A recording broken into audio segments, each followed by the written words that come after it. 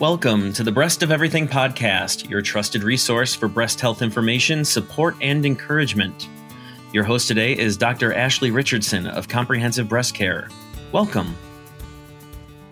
Welcome to the Breast of Everything podcast. I am your host, Dr. Ashley Richardson of Comprehensive Breast Care. And tonight I am super excited to have our guest, Amanda Moran, who is a group fitness director for Ascension Genesys Health Club. She is going to join us on our podcast today to discuss exercise and healthy diet habits for breast cancer patients and survivors. She has more than 30 years of experience in executive sports and fitness administration in the field of education, health, and wellness. She also has a Master of Arts degree in teaching with an emphasis in physical education and health promotion, as well as a Master's Specialist degree in education leadership and administration. She has a passion for fitness, health, and wellness education, and has also traveled all around the world sharing her vision of health and healthy lifestyle. Thank you so much for joining us. Thank you for having me. I am very appreciative of the fact that you've asked me to be on here tonight. Well, let's just get right into our topic here. I know one of the big things we want to talk about is exercise, and obviously our focus is breast cancer patients. And we often talk about ladies before treatment, after treatment, and kind of throughout their survivorship about what they should be doing to live a healthy lifestyle. When it comes to just basic exercise, what do you talk to ladies about? Basically, when we first speak with women about any type of exercise program, whether it be in concerning cancer treatment or just day-to-day living, we try and find out where they are in their exercise program, if they're brand new to it, if they're avid about it, and then we try and look at what their lifestyle is, their diet. It's an all-encompassing kind of subject, and we look to see what they are interested in. I want people to experience exercise in a fun way and not feel like it's a job when they come into the gym or when they exercise anywhere. So what we do is look at what they want to do, what makes them happy, what makes them excited, and we basically go from there. I think that's such a critical point that you bring up about what makes them happy and what are their interests. You know, sometimes when you bring up fitness and exercise, they immediately go right into CrossFit or heavy lifting and things of that nature. But it's really important to know that there's a broad spectrum of exercises that they could be doing, and also having friends or family members come with them that can make it fun and enjoyable. Exactly. And that is a very important part of it right there. As far as people, you're right. People do look at exercise as, oh gosh, I have to go work out, instead of I want to go work out because it's going to be a positive thing in my life. And I want to find something that's fun to do. For example, here at our facility, a lot of women love Zumba or love work, which is a hip hop dance. You wouldn't find me in there because it's difficult for me, but I love doing a spin class. So I do spin because it makes me happy. I feel good. I want to come to the gym looking forward to exercising. And we also talk with people about the fact that you don't have to spend hours in here. Find something that makes you happy. You know, do it for 30 minutes, 45 minutes, and you're done. It's one of those kind of areas in your life that should not overshadow everything else. Well, and I think the hardest part is just getting it started, right? So we all know that the hardest part is just putting on those workout clothes and forcing yourself to get on the Peloton or to go to the gym. Exactly. But then once you're doing it and after you're done, you're like, wow, I could keep going, or you're like invigorated from working out. And I think that's the hardest part, is just making yourself roll out of bed or put on those snow boots to go to the gym. That's definitely true, especially for me being a Southerner. But right. Yeah. I was just going to say, especially for all us folks in Michigan that are buried under snow right now. Right. But the key point is, once you get going, it's easy to keep going because you feel motivated. You see the changes. You see how your body responds to working out. And especially with our breast cancer patients that are dealing with so much emotionally and physically, right, it really gives them something to look forward to and to see that they're in control of their body when oftentimes they are not throughout the treatment. Right. And this is most definitely the most important part as far as for me in their treatment, because one, they've gone through so much mentally and physically, and to find something that's going to help them recover and lead even more of a healthy lifestyle afterwards. And it's also going to help with the recovery. It's going to help with all of the issues that come along with going through breast cancer, which is the mental aspect, you know, the anxiety, the depression, the body image, you know, things depending upon what kind of treatment they go through. It's so vitally important that they have an outlet that's going to help them one, still maintain a lot of social contact, which is important, and also going to help their body healed and help their mind healed as well. And when patients come to you as a fitness instructor, how do you tease out that they may be a breast cancer survivor or going through treatment, or is there a way for them to learn about you to know to come to you for those resources? Basically, because we are such a health-oriented facility, because we are linked to the hospital, most of the people that come to me and I find out their history is when they actually come to class, or they come into the gym and they walk in and they want information about classes and they want information about the gym. And I immediately ask them, what was your purpose for coming here? Why are you here? What do you want out of your experience here? And that's when a lot of it comes out that, I've gone through this health issue, or my family's gone through this health issue. I am at high risk for this. So what can I do to lower my risk or help me become healthier so that if this does happen to me, that I can survive it? And that's where the conversation starts. So basically, when we start talking about if it's for them personally, what are they going through? What stage are they at? Did they just have a diagnosis? Have they had treatment? Are they surviving? What level are they at? And then we look at what we can do along with the doctor's guidelines as well. What they've had to go through. If they're in, for example, the first diagnosis, okay, what is your treatment going to be? Can you continue to exercise with the treatment? And along with exercise comes the diet aspect as well, the nutrition, maintaining a healthy diet that's going to allow their body to heal, and also maintaining a healthy weight and getting those factors together. And once you get those factors together, you can kind of put steps in place and show them maybe a direction they can go into. Well, and obviously you're a super valuable resource when it comes to the fitness and diet and education, but you also bring some personal aspects to the table for ladies with breast cancer. Do you mind touching on your family experience and how you've been affected by breast cancer? Sure. I come from a large family. It's a family of 6 girls. And my mother was diagnosed in 2010 with breast cancer. It's a very slow, it was not an aggressive breast cancer, so we were able to catch it quickly. And she had a radical mastectomy, and she had lymph nodes removed in her left shoulder, or left armpit, I should say. And so we went through the treatment. She went through chemo, she went through radiation, and basically was considered a survivor. And I had no issue with breast cancer for about, I would say, 6-7 years. All at once, she started having some pain and some issues and went back, and it had returned. She was at not advanced age. My mom is always, we were very active. All my sisters were all athletes our whole lives, very healthy lifestyles. My mom is always active. And then she was around 70. I was going to say, if you're calling 60-year-olds advanced age, no. we're gonna lose some listeners here, I think. Well, she passed when she was 80. So she was around 77 when the breast cancer returned, and then it metastasized into pancreatic. And so because of the combination, she was a bit overweight, mainly because she had rheumatoid arthritis. She had a lot of health risk issues. Even though she was as active, my mom, you couldn't stop her from doing anything. But of course, she had a lot of these other factors that did not help. And so once the pancreatic cancer showed up, it was not too long after that she passed. Once that happened, all of my sisters, we all, started, going to get tested, and found out that I actually have, out of 5 of my sisters, including myself, 4 of us have had hysterectomies due to fibroid tumors or the cancer risk.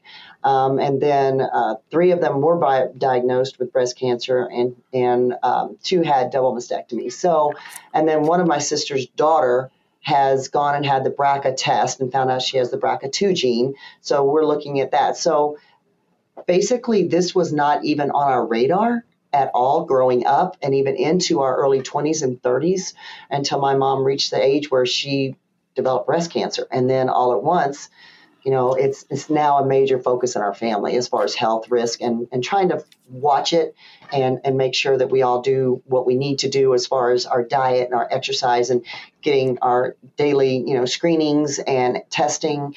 So, and because of the hysterectomies, the actual, hormone therapy risk that also goes along with breast cancer. So we've got a whole big picture that we look at now. Yeah, absolutely. I mean, when you have that kind of family history and background and just personal experience of what your mom has gone through and your sisters and your family members, it really kind of brings it all home. So when you meet these other ladies at the gym and are able to help them throughout their health journey as well throughout treatment, I'm sure it's super impactful for you. It is. And I'm able to, before this would have happened, I don't know if the empathetic side of me would have been as deeply involved with it, but simply because I've always been this health crazy person. But it definitely makes me step back and really try and see what the person is going through, both in their personal life and their family life, and in their own experience, and just kind of relate to it. And have them know, because a lot of people talk with me, they have a lot of fear. They don't know, it's the unknown. And when I try and tell them my story and my family and what we do, I think it kind of relaxes them a little bit to think that, okay, life is changing, but we still have some control over our lives. And I think in my instance, we felt a little out of control. You know, this disease came in, took a little bit of control over our future away from us until we realized, well, no, it doesn't have to. And that's probably the biggest thing I share with people, is that you still have control of your life. You still have a lot of things in your life that you can change and still defeat this or get through this. You know, you bring up something that I mention all the time in the office, and that is the fear of the unknown and also what can you be in control of. And you are absolutely correct. When patients, when they get a new diagnosis, they don't have any control over that. And they don't know how the treatment plan is going to go and how they're going to feel throughout that. And so they just have this sense of no control. Mm-hmm. And oftentimes I talk to them, what can you control? You can control your diet. You can control your exercise pattern. You can control for the most part, how you wake up each day and how you're going to see that day. Mm-hmm. And so I try and change their mindset and think about not what they can't control, but actually what they can control. Right. So when you bring that up with diet and exercise, what tips do you give ladies about diet? Kind of talk me through how you would go through that with them. Well, basically with diet, what I really do is I ask them, what are your eating habits? What do you like? What do you not like? Let me show you a good regimen to maybe include in your diet. I'm not going to tell people what to eat, but I give them guidelines from what is healthy. And it's basically, foods that are high vitamins, minerals, not high in calories. You want to stay in that dense kind of nutritional value, beans, legumes, peas, nuts, whole grains, because people want their bread. But I basically try and tell them just to take out the fat, the bad fat. Stay away from red meat. And when I speak with you about what I tell them, I'm really putting it in very simple terms, because one, I do value nutrition and the information that comes with it. I'm not a registered dietitian, so I am not going to pretend that I'm going to tell anybody what they should or should not eat. What I do know is there are certain guidelines with every health profession, both myself being a figure competitor and a coach throughout life, and also working in the health and fitness industry. You do look at what are probably great guidelines that can encompass a lot of people. So I do know I myself, since this whole issue with my sisters and my mom, have looked at more of a plant-based diet. It was a very big switch for me, because I used to eat whatever I wanted. I go exercise. It's great. As I've gotten older, and I'm 58, I have realized the benefit of a plant-based diet. It's not for everybody, but I do try and show that when you look at the components of the plant-based diet, it's very healthy.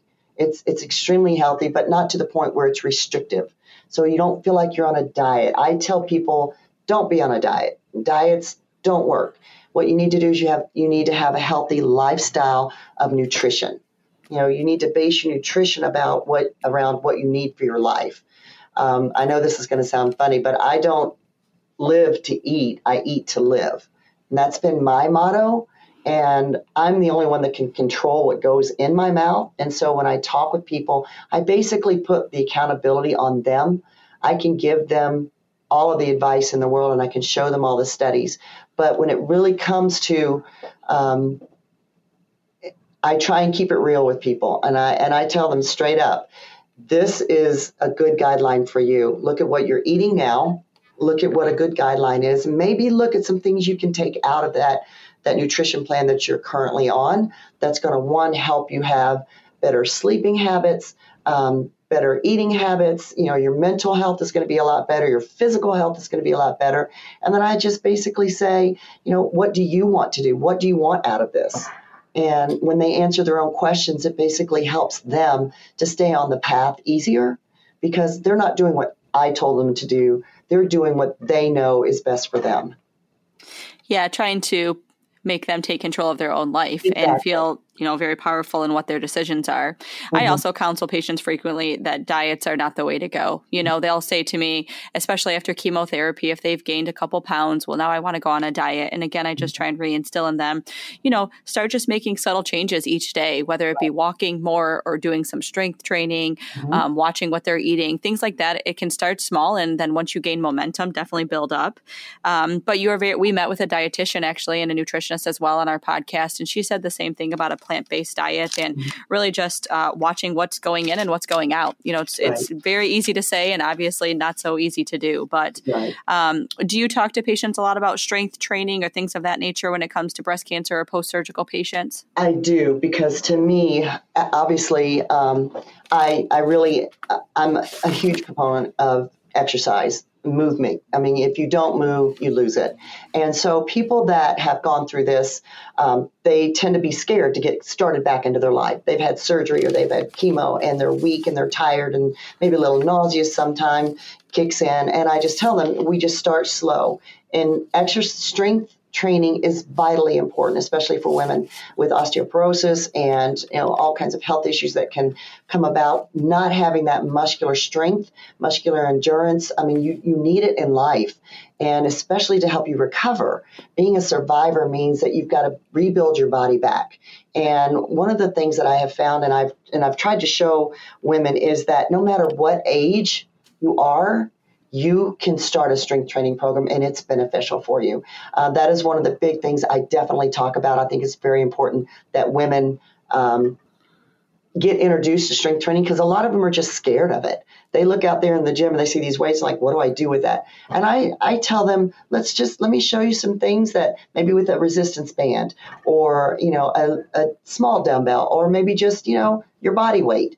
I really start most of the people that I speak with in regards to breast cancer or any type of survival from an injury is body weight, because basically you need to be able to lift your own body weight. And it's it's easy for them to do a push-up with no equipment, and I can give them modifications and they can see the improvement. So if I talk to a lot of women about strength training and that they've never had a background with it, I usually work with them on body weight exercises to begin with, because they can do those at home and really anywhere. You don't need equipment to do things like that. Well, yes, I try lifting my own body weight with a push-up, and it's not always very pretty, but it's true that, once you gain it, you lose it so quickly. During COVID, it was easy for a lot of us that were kind of maintaining a workout regimen, and our routine got really disrupted, that I went from being able to lift up children to struggling, going, wow, geez, this happened really fast. Yeah. But the other thing to keep in mind, like you said, is a lot of ladies are afraid of the machines. They're afraid of people watching them. Right. And you kind of have to just get over that and realize that you're there for a purpose. You're there to take your health into your own hands. And who cares if people are watching, and who cares if it's 5 pounds or 6 pounds? Like, the only person that you're in competition with is yourself, you know? And I mean, I think I'm talking to myself right now because oftentimes I have to say, come on, Ashley, you can do it. Just, 2 more reps or 5 more pounds or things of that nature. But again, once you see the changes and you see the benefits, it's so empowering to think, wow, I couldn't do that 2 weeks ago, or I couldn't do that a month ago, Right. And so I think everything you have to say is just so important. And also on that note, what's your thoughts on alcohol? Well, in one regard, one comment I wanted to make concerning the exercise real quick is my mom, when she had the lymph nodes removed from her underarm after her surgery, and she actually would do a little bit, but again, she was kind of heavy, so she didn't do a lot of her physical therapy like she should have, and she actually got a frozen shoulder.